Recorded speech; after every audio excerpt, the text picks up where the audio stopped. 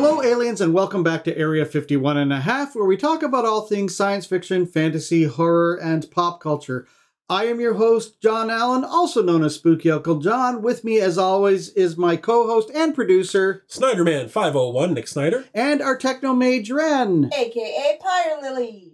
Yay! So, Nick, remind our aliens how they can get a hold of us. You can find us on all social medias, including Instagram, TikTok, Clapper, and Twitter by looking for it at the Area 51H. And you can search for us on Facebook by searching for Area 51 and a half. Well, Nick, as you know, not that long ago, it was the Oscars. And you know what? I have to say, I know that a lot of people don't watch these award shows because they say that they're dull and they say that they're whatever. And they don't really care. They're not that invested because they haven't seen the movies. That's probably true. But this has to have been one of the more emotional Oscars that I've ever seen. Yeah. Certainly because of the Asian representation, which we haven't seen a whole lot of. Mm-hmm. But the fact, Michelle Yeoh, she wins Best Actress, and it's the first time that an Asian actress has won that category. And it's 2023. Yeah. Oscars are 95 years old. And this is the first time that an Asian woman wins Best Actress. Well, and that there's a whole conversation in that, but finally seeing Michelle Yeoh win an Oscar, that's great. Like Michelle Yeoh's always been fantastic. I remember when she kind of first came on the scene in North America with Crouching Tiger, Hidden Dragon. Yeah. And she's done so much. She's actually wound up playing one of my favorite characters in Star Trek, the mirror version of Giorgio Philippa in Discovery. But she's fantastic, and I'm glad she won. Listen, let's just talk about that. We're only going to talk about the top categories. So Brendan Fraser wins for The Whale. Yeah. Oh, I mean, it's nice to see Brendan Fraser back. Yes. But not only that, let's just pause for a moment because Ke Huy Quan wins Best Supporting Actor. This, of course, for Everything Everywhere All at Once, which just swept the top categories. So let's just pause for a moment. Because two actors from Encino Man in the same year win Best Actor and Best Supporting Actor. I think that's glorious. The big one for me, though, as a longtime fan of hers and a horror fan, is Jamie Lee Curtis winning Best Supporting Actress. That was a long time coming. Just a nomination. She's never been nominated before. But this brings me to the one sort of sad part for me about the Oscars. The stank eye from Angela Bassett. Yeah. Who didn't win. Yeah. I have lost a little bit of respect for that queen. I'll tell you why. The great character actress, Thelma Ritter, has a dubious record when it comes to the Oscars. She has been nominated for 6 Best Supporting Actress awards. Not a single win. Michelle Williams has been nominated more times than Angela Bassett. Not a single win, including 2023. Peter O'Toole never won an Oscar. Angela Bassett, you are not entitled to win. Yeah. Well, and that's the thing. We've seen reactions throughout the years from different people. A lot of people have that level of professionalism where they don't get the Oscar, but they still stand up and clap. But we've seen it from people in the past. That's respect. That's respect. Everybody in that category did an award-winning performance. Yeah. Everyone. But there's only going to be one winner unless it's a tie. I can tell you why Jamie Lee Curtis won over you, Angela Bassett.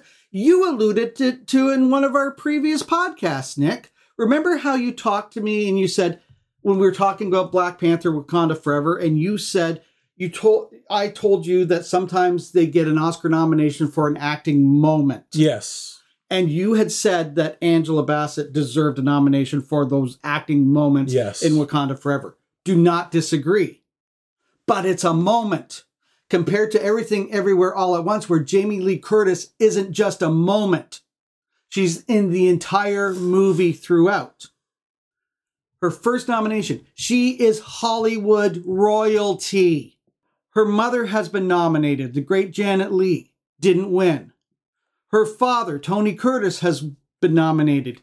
Didn't win. She deserved the nomination. She deserved the win. She has done this not being a Nepo baby, because she is not a Nepo baby anymore. I mean, yes, nepotism gets you in the door, but your talent makes you stay. Well, and that's the thing is Jamie Lee Curtis is probably one of the most talented actresses of this generation, of the past generation. She deserves an Oscar just as much as Angela Bassett deserves an Oscar. She broke free from the mold that she was put in. Yeah. The horror final girl mold, the fun kind of action films and Christmas with the Cranks and all that. This shows that she has a great deal of range. Yeah. It kind of hurts me a little bit because I love both of those actresses. Yeah. It wouldn't have hurt Angela Bassett to be gracious and applaud. And to be fair, Angela Bassett's going to get another chance. She's fantastic. Well, but they're also women of a certain age, and roles do not come that much anymore for women of a certain age. So she might not get another chance. But so what? Peter O'Toole certainly didn't have another chance. Yeah. Thelma Ritter certainly doesn't have another chance. Yeah. 6 nominations. Yeah. Not a single win. Anyway, again, the Oscars were emotional. We had a man with Down syndrome win an Oscar for, I think it was a documentary. All he wanted was for everybody to sing happy birthday to him. And everybody sang happy birthday because it was his birthday on the Oscars. That's awesome. I'm sorry I don't know his name because I just thought that the guys brought him up there, and I thought maybe he was the subject of the documentary. I didn't realize that he had a hand in producing this documentary. So that was a great time. And of course, God bless her, Elizabeth Banks bringing out Cocaine Bear.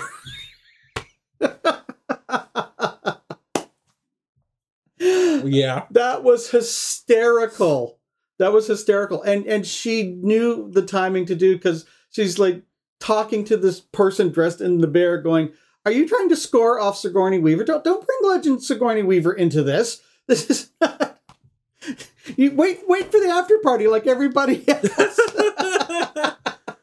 And it was just, I thought she actually stole the show from Jimmy Kimmel a little bit there because it was hilarious. That bit was hilarious. Which brings us to her movie Cocaine Bear, which we and I both seen, taking the world by storm. Oh, your thoughts? Well, okay, so for the first time in a while, you and I actually didn't watch this movie together. You saw it in theater. I picked it up off of Amazon this week. But I want to make Aliens. I made my dream come true.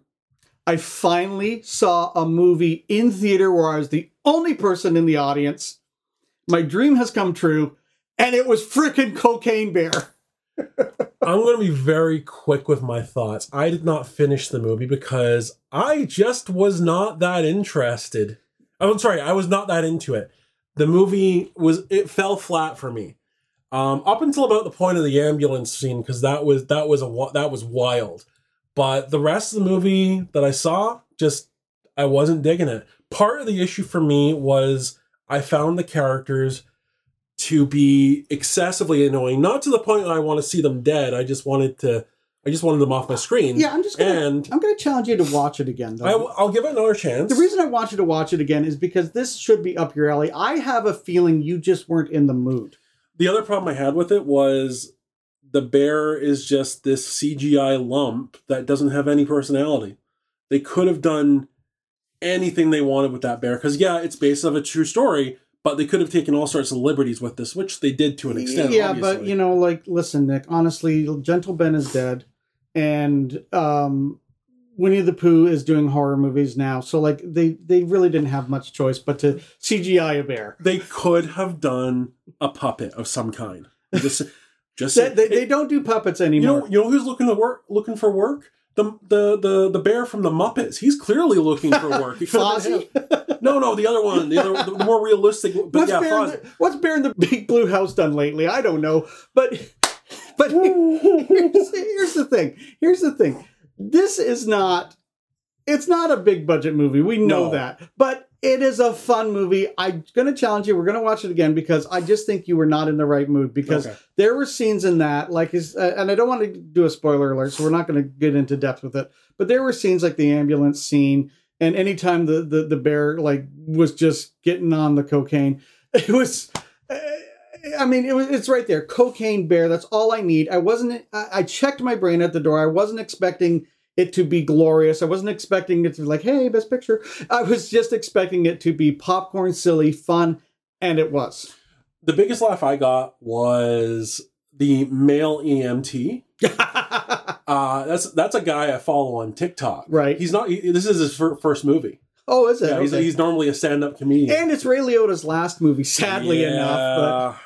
But I mean, like, I wasn't sure who was more strung out on cocaine, Ray Liotta or the bear. I mean, just the makeup that they did on him. But anyway, the other movie that we saw, Scream 6. Now we will issue our spoiler alert. Spoiler alert. Spoiler alert. Spoiler alert. All right, Scream 6, which we did watch together. Yeah. So before we get into it, we need to be together for the trauma that is watching a Scream movie. For the emotional support. Okay, one thing I'll say, it was the best Scream sequel so far, but that's not saying much because it still kind of sucked. Well, since 2. I mean, 2 was actually this was Scream 2 all over again. I know, basically, I mean, 1 and 2 are the best Scream movies. After that, it just becomes gimmick and stunt casting. It was miles ahead of Scream 5. And 4. And 4. I mean, and then there's 3, which the less we talk about, the better. It had Lance Henriksen in it. Had Carrie Fisher in it. I mean, that's what I mean, stunt casting. Lots of things have Lance Henriksen in them, John. I mean, I love Lance Henriksen, but that doesn't mean quality. They're usually good. Yeah. Okay. So here's the big problem with the Scream movies, right? They rely on the gimmick and the Scooby-Doo ending. And they also rely on, like, okay, in the past movies, the Ghostface killer typically can take a beating and keep going. But man, at this point, with this cast, I am pretty sure the Scream movies take place in the Marvel universe because you can stab someone 20 times and they can keep going. The mortal wounds that these people got were ridiculous. The one chick gets a stabbing in the stomach, and she's like, nah, I'm fine, I'm just going to sit here for a while. And doesn't die. Jenna Ortega gets stabbed in the back and the stomach, and she doesn't go off in an ambulance. Boyfriend winds up a pincushion. He's fine. He's good. Good to go. Well, like, that was with the other thing. Like, how many people actually died in this too? 4. Not including the killers. 4 people died, I believe. The two yokels at the start. Samara Weaving and the therapist. Oh, yeah. Oh, 5. Ava. Yeah, but, the core 4. Oh, my God. I just, here's the thing. It's not like they didn't do, that opening I thought was great. Oh, yeah, the opening for this film was fantastic. They set up a really, really good film with that opening. Unfortunately, a really, really good film did not follow. There was a point when I said to you the certain character who says a certain line, and I turned to Nick and I said, well, there's the killer, because the line was so obvious. Yeah. It was so obvious. And I know that they were trying to be sneaky, but I'm just like, no, I figured this out. I mean, you figured out that there was more than one ghost face, of course. Yeah. They're trying to be clever. They're not clever. And to me, I guess because I'm older and I started with the original Scream series, I was, that whole scene with Gale Weathers, I was so pissed off. I'm going, you better not, don't you dare kill her, don't you dare. So, but I mean, they'll kill her in the next one. I want to see those legacy characters. I hate that term, but I want to see those legacy characters because that to me is Scream. How do we get Neve Campbell out of this? I contacted Sydney. She's not coming to New York. She's going to run off to her safe place with her family. I was like, yeah, so you screwed over Neve Campbell for this movie. Good for you. Yep. Gail's not in it a whole hell of a lot, so why'd you even bother? And honestly, I don't, as much as Jenna Ortega is the it girl right now, I don't care about her character in Scream. Do not care about her older sister character in Scream. I think it's silly, the fact that she's Billy Loomis's daughter, and it's like, I keep seeing Billy Loomis in reflections, and I'm fighting my own mania. And eventually, it's like, what, are you going to become Ghostface eventually? A poorly CGI'd Skeet Ulrich, by the way. Oh, very poorly. The only character I cared about, at least at the start of the movie, was Quinn, who fakes her death and turns out to be one of the killers anyway. But other than that, I didn't give a crap. No, I know. And even Kirby I didn't care about. The truth of the matter is, I liked that character, Quinn. I wish that they had kept her that way. I wish they'd kept her around a little bit longer. I think she added a certain level of levity that the Scream movies don't typically have. Yeah, like my favorite line is she's a bit of a whore. and the roommates come home, and she comes out of her bedroom, and they're talking, and she said, "Oh, is that Paul?" And you hear Loverboy, who we never see, in the back. Who the is Paul? That was brilliant. I mean, if that's the best you have to offer in terms of there was some really neat stuff that they did in here. Yeah. The subway scene, all that kind of stuff. There's good movies in here, but the way you fix Scream is stop with the Scooby-Doo ending, stop with the connections, stop with connecting it back to Billy Loomis, and just what I want to see in the next Scream movie is Ghostface, period. Still do the voice, that's great, but we don't find out who it is. Yeah. It's not connected to them, because that's what makes Jason work. That's what makes Michael Myers work. That's what makes Freddy work. That's what makes Leatherface work, is that we know who that person is. They're a serial killer. Boom. End of story. We know that. How many of these killers can be around? A ton, apparently. Everybody that shops at a Halloween store is a potential killer. Now, if you love these movies, I get it. I kind of get it. You grew up on them. Maybe you've got some emotional attachment to it the way that I do with Halloween. We're not trying to take that away from you. I'm just saying that, honestly, this is not the best franchise at all. So, and that's kind of the thing, right? And it could be. I was a kid when the first Scream movie came out, and I adored it. And I liked Scream 2 and 3 a lot when I was a teenager. And then I got older and got some taste and realized that Scream 3 was really bad. But honestly, yeah, this is one of the better sequels. It's still not the greatest movie of all time, but there were enjoyable parts in it. I really did dig the subway scene. Because of where they were, because they were in New York, they were able to do some really different things in the film. That scene... The scene in the store. The scene in the store. The scene with Ava going across the ladder. Yeah. Man, that had me on the edge of my seat. Yeah. So for all that, I give this movie a pass. And the acting's fine. Yeah. Yeah, I give the movie a passing grade, 5.5 out of 10. Yeah. I like that. But... And with that, it is time for Nick's Roundup.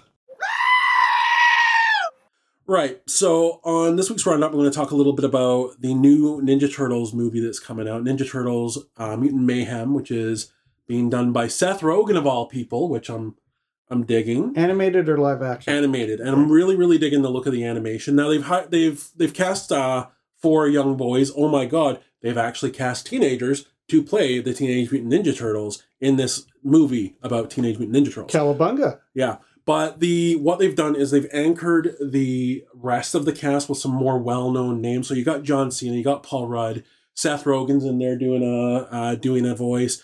Giancarlo Esposito is Baxter Stockman, and Jackie Chan is Splinter, which I think is a really neat little piece of casting. Yeah, that's interesting. So as a huge Ninja Turtles fan, I'm looking forward to it. I'll watch anything Ninja Turtles. I'll at least give it a chance.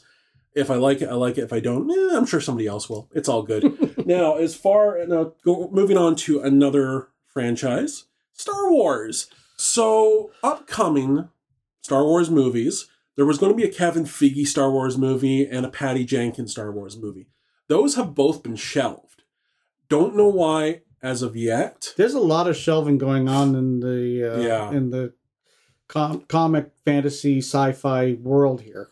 Now, especially with Disney Plus. I'm thinking with Kevin Feige, I think my personal thoughts on that is the Marvel ship needs some writing, and he might be taking time away from Star Wars to do that. Yeah, the Marvel ship went all Poseidon Adventure at this point. Patty Jenkins, I can't say much about that. And interestingly enough, they have not shelved the Taika Waititi Star Wars movie. That's continuing, and he's apparently going to be in it as the star. But that's a whole other thing. You know, here we are again. We're here once again. You've taken a property which was near and dear to my heart, those first original 3 trilogies, and have crapped all over them. I am so sick and tired of Star Wars.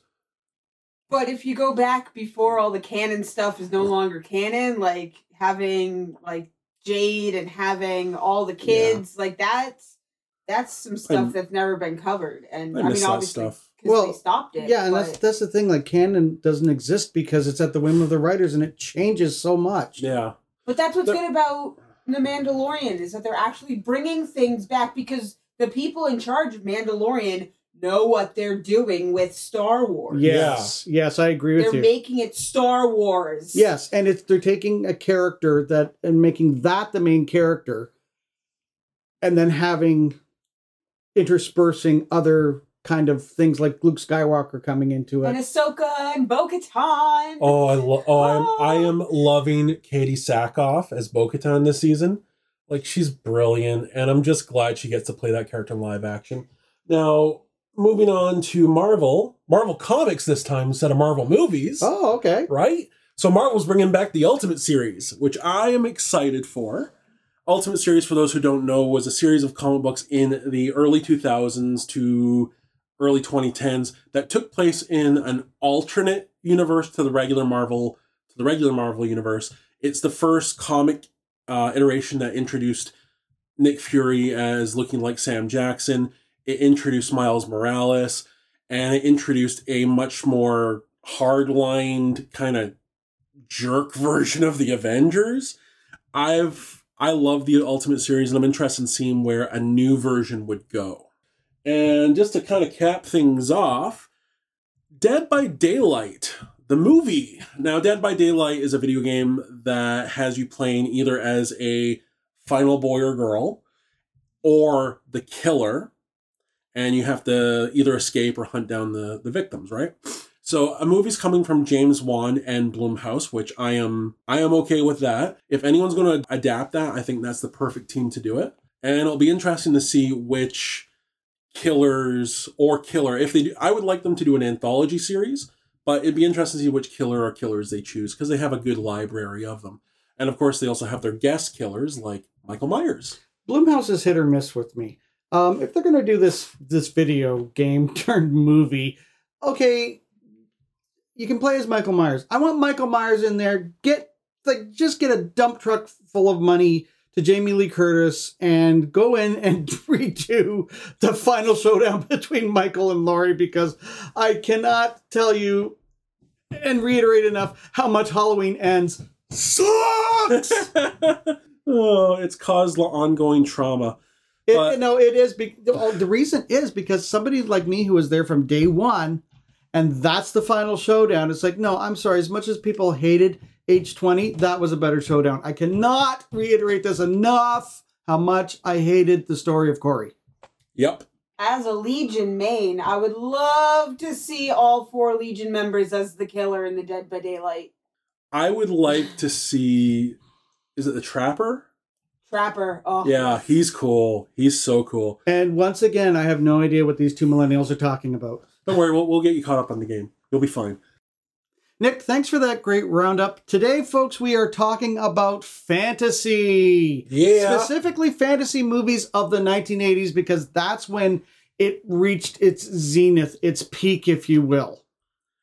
Yeah, I grew up on films like that. I mean, obviously we all grew up on films like that. I remember watching films like Labyrinth, like Beastmaster, things like that when I was a small child, still in Scotland, and just digging all of them. And I was watching them when they first came out. But before we get into the meat of it, let's look at where I think things started kicking off. Now, interestingly enough, I wanted to find out what the first fantasy movie was. And it's like, going back to the history of cinema, to the very first part. So it's probably a silent movie, probably a short silent movie. It's not actually that French one with the rocket going to the moon. It's actually not that one. I can't think of the guy's name that did that off the top of my head. But it's called The Cabbage Leaf. The Cabbage Leaf. And it's that whole mythos of a fairy finding babies in the cabbage patch. Oh, okay. So it's magical and it's fantasy and all that kind of stuff. I don't know if I could pronounce the French director's name, Miu or something like that. But everybody has seen that image of the rocket going and hitting the moon in the eye, and those were the first sort of sci-fi fantasy movies, right, from the silent era. But I think things really took off after J.R.R. Tolkien wrote the Lord of the Rings series. And then Dungeons and Dragons became this huge game. And from there, that's when we really start seeing a lot of this fantasy. Well, that's when you start seeing, the fantasy films, fantasy video games like Dragon's Lair, Legend of Zelda, stuff like that. For me, I can't pinpoint when I first saw a fantasy film. It's been ages and ages ago, But like fantasy film of the 80s are important to me because, one, I grew up on them, but they also had a huge influence on film going forward as well. I don't think we would have had the Peter Jackson Lord of the Rings films if we didn't have films like Conan the Barbarian, if we didn't have The Labyrinth, Dark Crystal, stuff like that. Yeah, because prior to that, you mentioned about the Peter Jackson ones. We only had the Ralph Bakshi 1978, I think, Lord of the Rings, which was just a portion of it. And then later on, they did The Hobbit, which for some reason had musical orcs. But let's talk about some of our favorite ones. You mentioned a couple. You mentioned, let's talk about the Jim Henson ones first. Right. So let's talk about Labyrinth. Right. So Labyrinth is...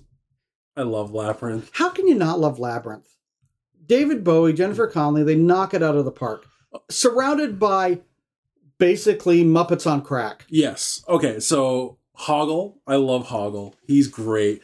And it's such a nice little arc for him in that movie because he is the sidekick and he is kind of a hero as well because he's playing this complete jerk at the start of it. And then he realizes he does like Sarah and he does want to help her and he does want her to succeed. And you see him go from not liking her at all to kind of leading her on as part of the Goblin King's ruse to being there for her. Yeah, and this is a case where, unlike the Hobbit, with specifically where there's a whip, there's a way, the singing orcs, the music in this works because it becomes a musical because you have David Bowie in it, but you have like at least two really great songs. Yes, Dance Magic Dance and When the World Falls Away. I don't think that's the title, but where they're in the fantasy ball and dancing at the masquerade. It's just gorgeous to look at because the production designs are either they were done by, I think they were actually done by both the Dark Crystal and Labyrinth by fantasy artist Brian Froud. And another thing to mention with this movie is that one of the staples of 80s fantasy films is there is something in there that is typically total nightmare fuel. Yeah. And for me, for this film, I know it, and the neat thing about Labyrinth is that it does differ from person to person. But for me, it's the puppets whose heads roll off. They could take their heads off. That is frightening. Now, other people I've talked to, it's the hands, the helping hands, and just. But it's really, really lovely. It's a lovely film. I love David Bowie in it. I love David Bowie, but it's his work in it is fantastic. It's iconic. Yeah, people still dress up as Bowie in cosplay. Yeah, from Labyrinth. I saw a David Bowie action figure where he's done up like Jareth. Yeah, it's and honestly, like Bowie was a fantastic singer, he was a fantastic artist, but he was also a fantastic actor. Yeah, I can't imagine anybody else playing Jareth. I really can't. Nor would I want anyone else to play Jareth. Like he had the stature, he had the look, and the beautiful thing about casting Bowie in this character is the fact that he had I don't think Bowie was the handsomest guy in the world, to be honest with you. but he does have a sex appeal, right? Yeah. And so he can play that idea of this mischievous goblin person with the magic powers both being attractive and repellent at the same time. Yeah. And that's a difficult thing to do. And we see that because that's the whole thing with Jennifer Connelly's character, is that she's going on this journey from childhood to adulthood.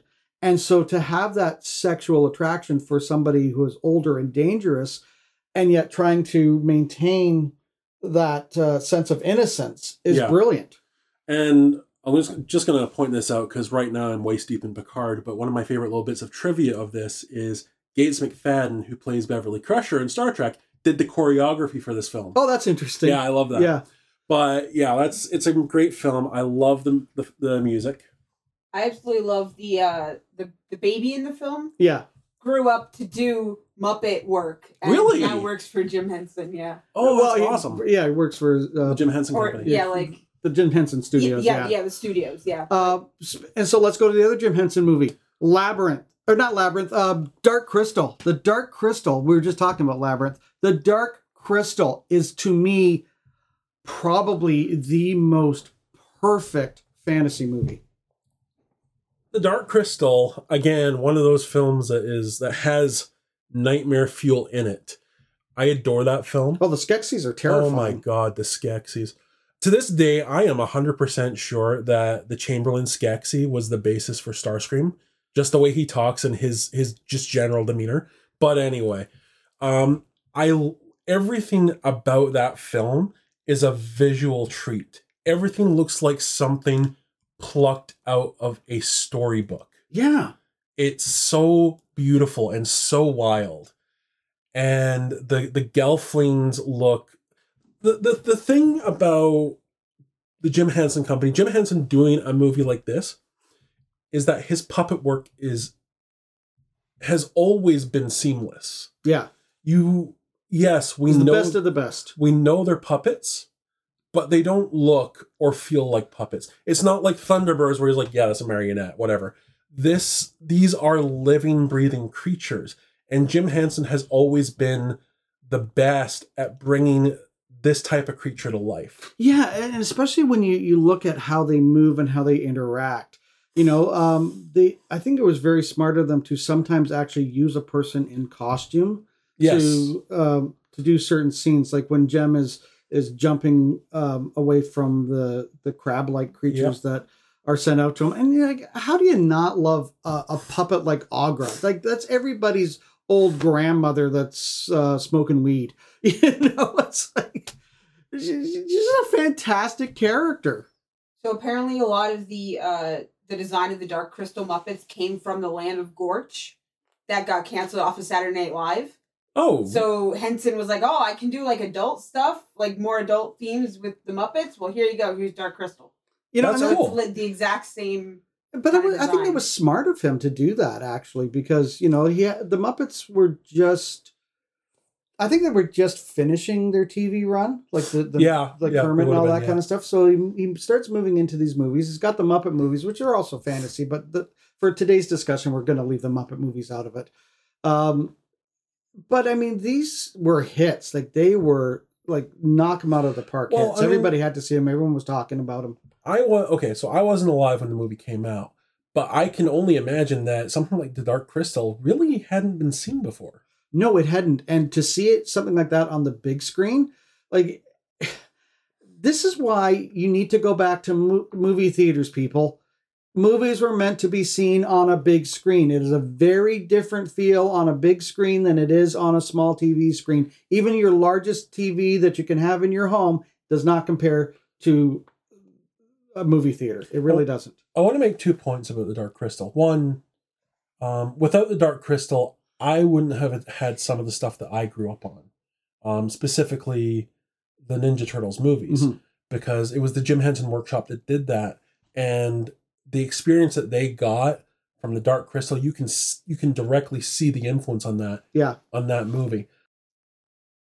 My second point is this, and I've made this complaint before, and yeah, it is a complaint. I don't care, but movies like The Dark Crystal are timeless. Yes. I can pick up The Dark Crystal and watch it, and it still looks great. As where, and I'm sorry to say it, everyone, if I watch The Avatar from 2009, CGI degrades so quickly over the years. It looks great when it first comes out, but it doesn't hold up. And the fact of the matter is that's why I prefer practical effects. Spawn. Oh, Spawn. But, it's great that you mentioned practical effects, because last night I watched Dragon Slayer, one of the other movies from the 1980s, co-production by Paramount Pictures and Walt Disney Pictures, believe it or not. And it's pretty much all practical effects. The dragon is a practical effect, and it still looks great. And the nice thing about a movie like Dragon Slayer is that it is not all glitz and glamour. It is a great story where you have the journey and of the characters, especially the two main characters, where if you don't know the story behind Dragon Slayer, there's a dragon that, of course, is decimating a kingdom. And he needs slaying. It's holding a kingdom hostage. The king has made a deal that every at the spring equinox and the fall equinox, basically, they sacrifice one of the maidens to the dragon. Of course, it's always a female. It's never a male. And so the lead female character, her father has dressed her up like a boy throughout the whole journey, so to try and protect her. Right. The king has left the princess's name out of the lottery, because why not? Of course he can do that. People can pay money. The wealthy can pay money. Your daughters won't be in there, just the plebes. The wizard dies right from the start, and you're just like, wait, what? So the apprentice, played by Peter McNichol, takes over, and he's going to say, I'm going to go on this journey. I'm going to complete this journey. So from that character, we see this great arc where you have him humble because he's the apprentice, to becoming arrogant because he's now the master, thinks he's trapped the dragon forever in the cave, pisses off the dragon to no end, realizes that, oh, okay, I'm not all that. The lottery happens. The princess finds out that she's been kept out of the lottery. She throws her name into all of the tiles. So she's going to sacrifice herself. So, the female lead comes out to the party in a dress, and everyone's like, wait, what? Thought you were a guy. Oh, you're a girl? Okay. And there's no begrudging that they have on the blacksmith, because that's who her father is, because he said, like, no, I'm actually applaud you for being smart enough to hide your daughter. I wish I was that smart to hide my daughter. And Ian McDiarmid, the Emperor from Star Wars, plays a clergyman in this. Oh, awesome. And Ian McDiarmid cannot survive a fantasy film. It's just the way it is. But you see this arc of arrogance to humility to, and once you overcome that, then you can overcome the evil. But the brilliant thing of it is that I was watching with my mother, and I said, can you guess how they're going to slay this dragon? Do you understand what's happening here? Because the first time you watch it, you don't understand it. The wizard knew he could not make the journey. So he allows himself to be killed so that his ashes can be scooped up, placed in the lake of fire by the dragon, be resurrected, and then slay the dragon. Oh. But the work in this, the work of the dragon alone, the practical setting, the fact that it was filmed in like places like the Isle of Skye, which is very medieval looking and primitive looking at times, really adds to the richness of this story. Yeah. And the effects, to your point, stand up. Yes, they're a little rough compared to today, but they stand up. They stand up. And it's interesting when you look at how and where some of these things are filmed. Like the Isle of Skye is great, but a lot of them. I one of the things that I did for this podcast was I watched a fantasy film that I had not watched before. I chose Red Sonja. Okay, yeah. And it is clear they're just running around the California countryside. But like I understand that it's not the biggest budget film. It's the same thing as as a lot of the 90s sci-fi shows. Yeah. Like, it's clear that they're just running around the Vancouver countryside. Yeah. British Columbia somewhere. Yeah. But, yeah, you see where they put the money in. You see where...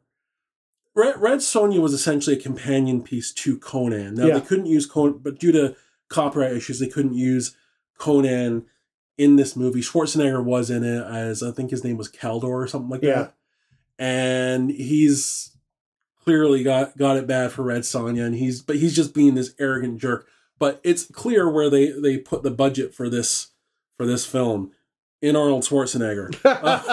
I mean, I know Bridget Nelson was a star in the 80s. I don't know to what level, but she's one of those stars that she was up there and then she disappeared. Yeah. Kind of like Grace Jones. Whoop, boop, down. I don't even know who that is. There you go. All right. So, but yeah, ultimately, what they did a really good job of what budget they had. It was fun to watch. I really dug. I mean, I could watch Arnold Schwarzenegger do anything, really. He's fun to watch. He's not the world's greatest actor. He essentially plays Schwarzenegger in every role he does, but he knows how to do it in a way that is entertaining and enjoyable. That's what makes some of his movies ridiculous, but that's for another podcast. Not talk about fantasy. Yeah. But let's talk about Schwarzenegger in Conan, though. Yeah. Conan the Barbarian is a great movie, regardless of how you put it. It really gets the spirit of Howard's work. It gets the spirit of the comics that Marvel put out. It's just massively great. And I feel like Tulsa Doom is really kind of slept on as an iconic James Earl Jones role. It is. I don't think it's slept on. I think people recognize that Tulsa Doom, the greatest metal band ever. Yeah. But like, I enjoyed it. Schwarzenegger again, oh, listen, that line has become iconic. Conan, what is best in life? To crush your enemies, to see them flee before you, and to hear the lamentation of the women. That's a great line. It is a great line from Conan the Barbarian. Schwarzenegger, again, one of those iconic roles that he has, but it's not as iconic as, say, The Terminator, even though it totally should be. No, I think it is, but I think it is in a different circle. You think so? Yeah. When you think of Schwarzenegger, you think of The Terminator first, yes, but then you think of Conan second. You really do. Yeah, that's fair. Or you think about those movies he did with Danny DeVito. But anyway. So part of what makes these sword and sandal type of movies so great is the cinematography. Yeah. Is the location. Is the production design. And the fact of the matter, it is that idea of what every story is based on, that whole legend of the hero having a fall, almost being defeated, coming back from that. Because, I mean, they have to fight off demons from taking Conan to the afterlife. Yeah. You know, and coming back and defeating the evil. You know, which brings us to one of your favorite properties, Masters of the Universe. Yeah, and that's another 80s action star who got his own fantasy film, Dolph Lundgren. Yeah. I love this movie. This movie, I'm pretty sure I wore out my VHS when I was a kid. Now, can you honestly say, though, it's a great movie? God no. But it's fun. But but what is great is it has Frank Langella as Skeletor. Oh, Frank Langella as Skeletor. That was delicious. I mean, it has a good cast. It's got Meg Foster in it. It has Courtney Cox in it, a young Courtney Cox. Robert Duncan McNeil, if you're a Star Trek fan. There's a lot of the principal from Back to the Future is in it as a cop. It's a great little cast. And the problem with it is that it doesn't stay in Eternia, it comes to Earth, but whatever. It still looks like a good film. They did a great job with bringing some of the cartoon characters to life. The makeup job they did on Beastman was fantastic. And they brought they created some original characters for the movie, like Blade and the guy with the white hair. I can never remember his name, but anyway. All great makeup jobs, though. But the film was a lot of fun. The film looked great. It kind of sucked that we didn't get Orko, but whatever. We got Gwildor instead. But it does follow that idea of the hero has to take a fall, and that is kind of the problem with the script, is that it doesn't come along naturally in it, but it still happens. And you get that iconic scene with Dolph Lundgren lifting the sword above his head and saying, "I have the power," right from the cartoon. Such a fun film, such a good use of effects. Yeah. And the other thing, honestly, I haven't seen it in years. I saw it when it came out, but I haven't seen it in decades. But the only thing I remember is Franklin Skeletor sort of at the end coming up from the lake of fire, and it's almost like, till we meet again. I'll be back. So I watch it at least once a year. I love it. We're gonna have to watch that. Yeah. I think that because we mentioned Masters of the Universe, let's move into some of the animation from there. I mean, we could do a whole podcast of Ralph Bakshi, so I'm gonna kind of leave him out of it for now. But I'm going to turn to, Disney did some of its best work, in my opinion, in the 80s. Like The Black Cauldron is a fantastic movie. It is the best animated movie that I think Disney ever made, partly because of one of the artists in it. Don Bluth was one of the chief artists. Now, Don Bluth was an artist like in the 70s and 80s with Disney, and he left Disney and did some of his own fantastic work. But when you look at The Black Cauldron, it is what we expect out of Disney. You know, like Disney Imagineering has some of the best special effects ever. And they still hold up today. Watch Darby O'Gill and the Little People as an example. Made like late 50s, early 60s. Sean Connery's first or second movie. And the special effects, not so much the special effects of the forced perspective of making the little people, but the special effects of the Banshee at the end is really frightening and kind of glorious, and it's still kind of neat to see. And they took that into the 70s and 80s. So you sort of see that influence, like I said, with Dragon Slayer. But the Black Cauldron, Disney is always looking for that next innovative part. And that's, I think, why Disney is suffering now, because they're not really looking at that innovation. But the Black Cauldron, the animation style in it, the story in it, Googie is hilarious, voiced by John Byner. I mean, it's like, there's gotta be munches and crunches in here somewhere. It's great stuff. Watching this story unfold that doesn't involve a Disney princess. It's not involved in a fairy tale. They are out to try and defeat this evil that is out there, and probably the best villain that Disney ever has, the Horned King. But nobody ever stops and thinks about the Black Cauldron. Well, the Black Cauldron was a box office disaster for them. And it shouldn't have been. But I think that's why it doesn't get thought of. Yeah, when you look at Disney in that era, you got Tron, you've got The Black Hole, you've got the Black Cauldron, you've got Something Wicked This Way Comes. Oh, yes. It is the best stuff Disney's ever done. Yeah. Ever.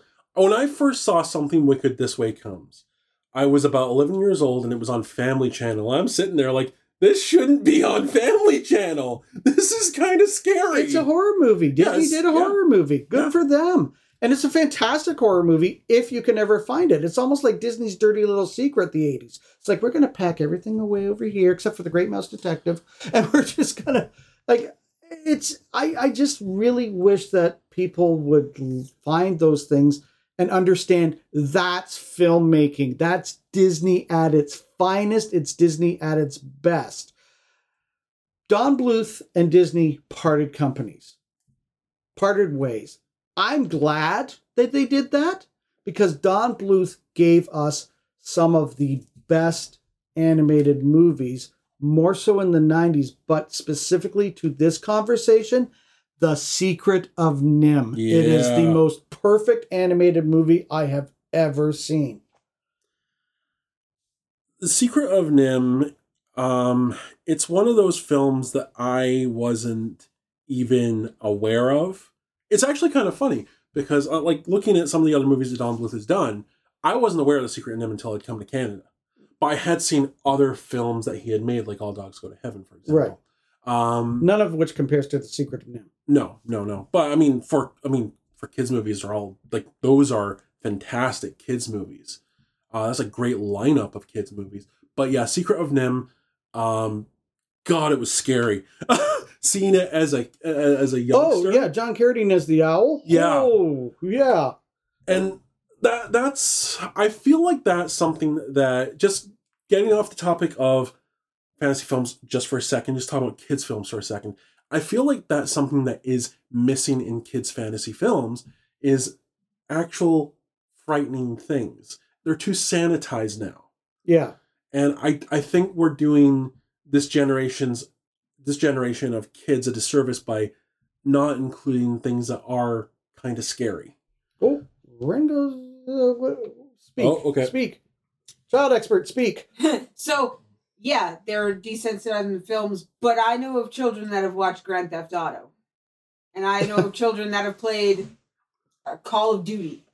Yeah. And so they're desensitized with the fantasy, but not desensitized with the reality. I'm not talking about desensitization. I'm talking about understanding the emotion of fear and how that can affect their imagination. Mm-hmm. I grew up with a love of horror, and that part of that honestly comes from the fantasy films I watched as a kid, because I realized from a young age I kind of like being scared. But then the kids can go see Scream and watch Halloween and Jason, and they get their fear from there. Yeah, I guess. Like, it's hard. They don't need to. If you put it in an animated film, they'll be like, well, that's animated, that's not real. No. Or CGI or whatever. No, but they'll be like, oh, Jason could be. But I understand Nick's point, because it's atmosphere building, right? Yeah. Yes. And it's that sense of danger. Like Miss Brisby is a mouse, and she is going to an owl. We know what owls do to mice. It's a fantasy film, but things can be more than one thing at once. And that's what I think is kind of getting lost in general storytelling. Like, a horror movie is a horror movie, an action film is an action film, a kids film is a kids film. Well, you can have an action film with horror elements. You can have a horror movie with action elements. You have a kid movie with and it doesn't make it one or the other. Yeah. But back to The Secret of NIMH. I think what makes The Secret of NIMH such a great movie is that it's more than just an animated movie. It is a gritty mystery and a drama that's happening to Miss Brisby. And why is it happening to her? Because her child is sick and they have to move because the farmer is going to plow the field. And she can't move because her child is sick. And this is the whole sort of thing that compels the movie, and then finding out what happened to her husband, because her husband is dead, and why he's dead, and the whole secret of NIMH.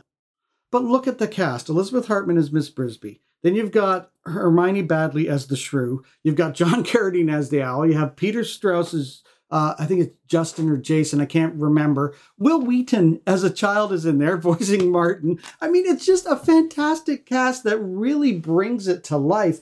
And the animation is honestly like nothing you had seen before at that point. Even Disney had not done that sort of stuff, because it's, when you see a Don Bluth film, you know it's Don Bluth animation. The same way that when you see a Chuck Jones 60s animation from the Looney Tunes characters, you know that's Chuck Jones. And that's kind of the thing. Let's say Chuck Jones. No, Don Bluth has a very dark sense to his animation. Even in his more kid-friendly fare, like All Dogs Go to Heaven, it has some very dark parts in it. Like The Rescuers. Yeah. Oh, God, The Rescuers. I love The Rescuers. It's one of my favorite Disney films. But anyway, like Secret of NIMH's great. A lot of the animated films back then, just to touch on it very, very briefly, there was a claymation film, The Adventures of Mark Twain, which was about a couple kids that just went on a intergalactic adventure with Mark Twain that came out in the 80s. And it was so dark and so scary. Yeah. But yeah, like a lot of the films back then, you can see the influence those films have, not just on fantasy films of today, but also on horror films and to a certain extent action films as well. Mm-hmm. Or even comedy. I mean, like, if you look at, not that it's a great film by any stretch of the imagination, but if you look at Your Highness with Natalie Portman that came out back in 2011, that movie very much pays homage to the old sword and sandal film of the 80s. Yeah, and we've just touched on a very few of them. Yeah. And there's just so many more that sort of fall into a crossover. Like Krull is kind of a crossover, right? It's that medieval sword and sandal, but set in space. You've got not along the same lines, but not exactly a sword and sandal film. The Ewoks movies, the TV Ewoks movies that came out, are definitely made in that same idea. They have that same feel to them. Well, as you remember, I said years ago when VHS first was starting to come out, and you first had video stores, the section was science fiction, fantasy, horror. Yeah. Because there wasn't really enough to do it. But then in the 80s, particularly, fantasy and horror were becoming so big that they kind of moved apart. Mm-hmm. And then you're kind of left dividing it up. So, I mean, we haven't even talked about Spielberg's greatest fantasy film, I think, The Goonies. Yeah. So, The Goonies, that's another VHS I wore when I was a kid. I love The Goonies. I love that cast. Like, the cast works so well together, and Sloth is just the best. What a simple premise. I know. You take these kids who are from the poorer part of town that everybody puts down and they call them Goonies. That's why they're called the Goonies. And their homes are going to be sold. They have to sell their houses for whatever reason and move. And they're just so kind of despondent about not being able to be friends anymore and be around each other anymore, that they go on this one last adventure to find One-Eyed Willie's treasure. I'd had a field day if you said booty. But anyway. I could have said that, but I didn't. But I mean, but even from that, I mean, this is how popular things were then, because wrestling was high at that time. This was the MTV generation. They were making little movies out of videos. And you have Cyndi Lauper's song, Goonies Are Good Enough, split into two little mini movies that had all of those iconic wrestlers in it. And it's just probably one of the more iconic fantasy films of that era, not directed by Spielberg, but produced by Spielberg. So I've been watching Young Rock, and they actually have an episode where Young Rock goes to the premiere of The Goonies Are Good Enough, and the Iron Sheik character remarks, "Oh, it's a great music video, but I have no idea what it has to do with the Goonies." But anyway, but that was so much fun, and that's the thing. It's like, I think the great thing about fantasy is that it can either become a really telling tale, a really gripping tale, like some of the anime from that era. Yeah, is just fantastic tales that are completely different from North American society altogether. And you just lose yourself in these worlds. And it's a great way to spend a couple hours to not worry about everything. And you know what? I think here in 2023 and moving forward, we need more movies like that. Honestly, yes. To just forget about the world for a few minutes, to just move away and have some fun and everybody come together and don't worry about insurrections and people being incited to riot and wars and the housing market, and oh my God, I would hate to be a kid now. Here's my thing. As you know, as our listeners have learned, I love horror. The reason I love scary movies is because they're very personal and they give you an idea on what the writer... They give you an idea on the writer's psyche. But with fantasy films, it's a whole other thing. Fantasy films are about having that huge imagination, thinking big, and getting that idea onto script, onto screen. Yeah, it's like blowing the audience's mind. It's like the Bonnie Tyler song. We need a hero. Holding out for a hero. Yeah. That's what's great about the fantasy movies is that you have a hero. Yeah. And that's the thing. Like, it's hard for me to, like, I know Star Wars is science fiction, the original Star Wars movie, but it wasn't done like science fiction. It was done like a sword and sandal movie. Yeah, I've always thought of Star Wars as science fantasy. It is. It's completely fantasy where you have that hero from a humble beginning moving into save the day against this oppressive villainy. Yeah. You know, and it's just, that's what we need more because storytelling seems to be getting lost. Speaking of storytelling, again, going back to Jim Henson, you had fantasy on television. You had The Storyteller. Oh, The Storyteller. Amazing stories. I mean, the Twilight Zone reboot series. Like, there was all kinds of, like, there was nothing that it wasn't permeating in. And I miss that kind of era. It was so simple that I could hide away from bullies. I could hide away from the world on the weekend and just watch these things, to go see it on a big screen at the Capitol Theater, to watch it on television, to be able to rent, I don't even remember what those called, those great big Laserdisc things. You had to go and rent the machine, and you got 3 movies for renting the machine. And you put it in, and it ran half the movie. Then you had to put in the case, pull it out, turn it over, put in the other half of the movie. But it was so much fun. I mean, you got that. And I mean, here I am spending weekend watching The Secret of NIMH, watching Supergirl, it's just, I miss those days. And I don't think you guys even have anything that can compare to that. Honestly, not really, because everything is just a giant CGI mess now. I mean, I would think if it was done with practical effects, Avatar would be that. But the fact of the matter is Avatar just looks fake.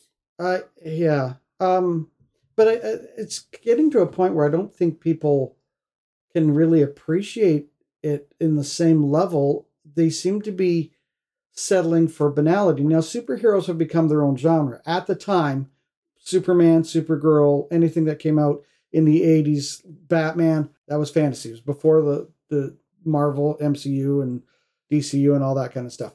So that they fell into the fantasy categories. So the storytelling was much better. It was much richer. You had to introduce yourself to the hero. You had to go on the hero's quest with them.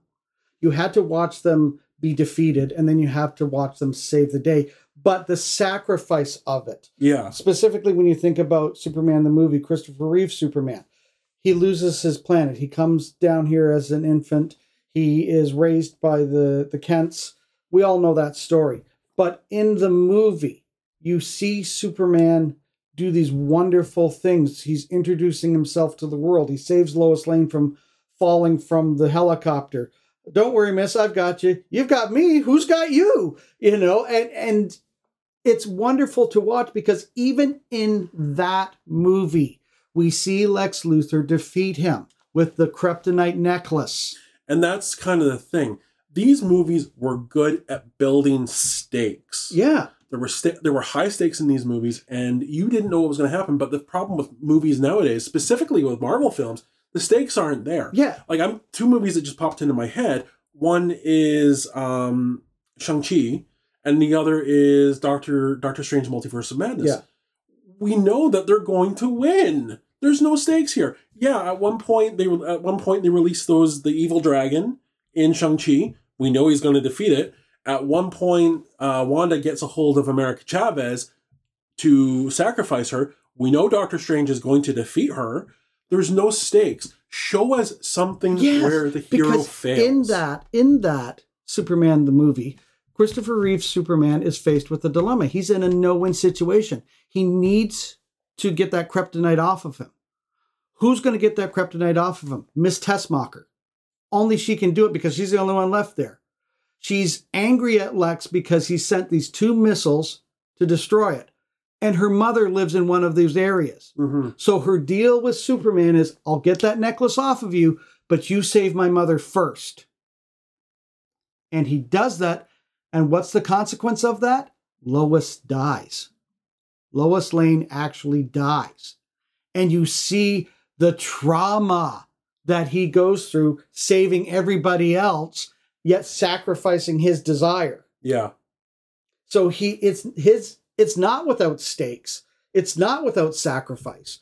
And then, of course, he does the time turning, which is ridiculous, but whatever. It works. But that's what I mean. There is real stakes at it. And when you don't have those real stakes, you don't get as invested in that journey.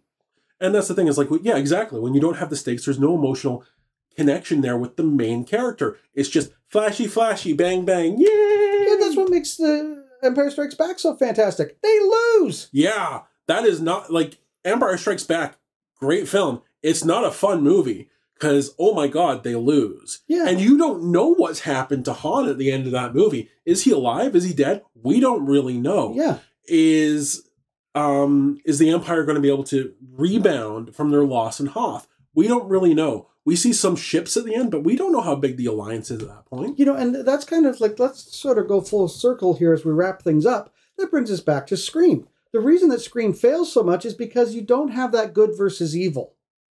Because it's just, you have all of these different gimmicky ghost faces. Yeah. You know? Everybody has their reason to be a ghost face, and a lot of times they're not compelling reasons. No, but at the same time, it's like, oh, it's revenge because you hurt whatever. But, you know, but that's what I mean. Like, I don't see the growth within these heroes. Whereas if you look at the original Halloween, you have that good girl. Mm-hmm. That good girl keeps everything safe. She's our way into it. The only reason that Laurie was in any danger is because she was concerned about her friends, because her friends were doing awful things, and she went over there to find out what was going on. Otherwise, Michael never would have... I don't think he would have come over there, because I don't think he knew where she was, but he was quite content in the Wallace's house. But you have that whole idea of that journey of good versus evil. You've got the good girl. She's an innocent girl. The only reason she has to suffer is because she did hit a pot, which, you know, back at the day was, but, you know, you have that compelling hero in Samuel Loomis. You have the fact that Michael Myers is evil personified. You have all of those things in place where she sacrifices everything. She almost loses. She is brought down to bare bones, but she knows she has to go on to protect the children. And even then, she almost loses it until Loomis comes in and shoots Michael. And it's pulse pounding. And it's one of AFI's top 100 most pulse pounding moments. Sorry, I do need to go back to Scream 6 for a second, because you just made me realize something. The killer's plan in Scream 6 was absolute crap. Because at one point, Sam says to Tara, "We're getting out of here." And Tara gives pushback on that. What if Tara had not given pushback on that? If Tara had said, "Yeah, we do need to get out of here," the killer's plan would have been completely shot. Yes. Done. And you know what? That's the whole thing about these movies. It's the hero and the villain. It's that idea of this hero coming from an unlikely source, an unlikely place, being thrust into a dilemma, a moment, an emergency, whatever you want to call it, not of their choosing, and rising up and finding the bravery to go on and to succeed and to defeat the evil or the overlord or whatever. And when you don't have that compelling a movie, the movie suffers. The story suffers. You need to get back to good story writing. And if you can find it, we didn't touch on it, but if you can find it, I mentioned about television. If you can find Jim Henson's The Storyteller, great fantasy series, lasted one season. That's all the time we have for this episode of Area 51.5. Nick, remind our aliens how they can get a hold of us. Well, aliens, you can find us on social media. You can find us on Instagram. You can find us on TikTok, Clapper, and Twitter, all by following at the Area 51H, as well as by searching Area 51.5 on Facebook. Now, as we were just discussing fantasy films, I do want to let everyone know that we will be seeing the new Dungeons & Dragons movie, and we'll give our thoughts on that in the next podcast. Thank you for joining us on our landing pad, aliens. For Ren, Nick, and Spooky Uncle John, we're signing off from Area 51.5.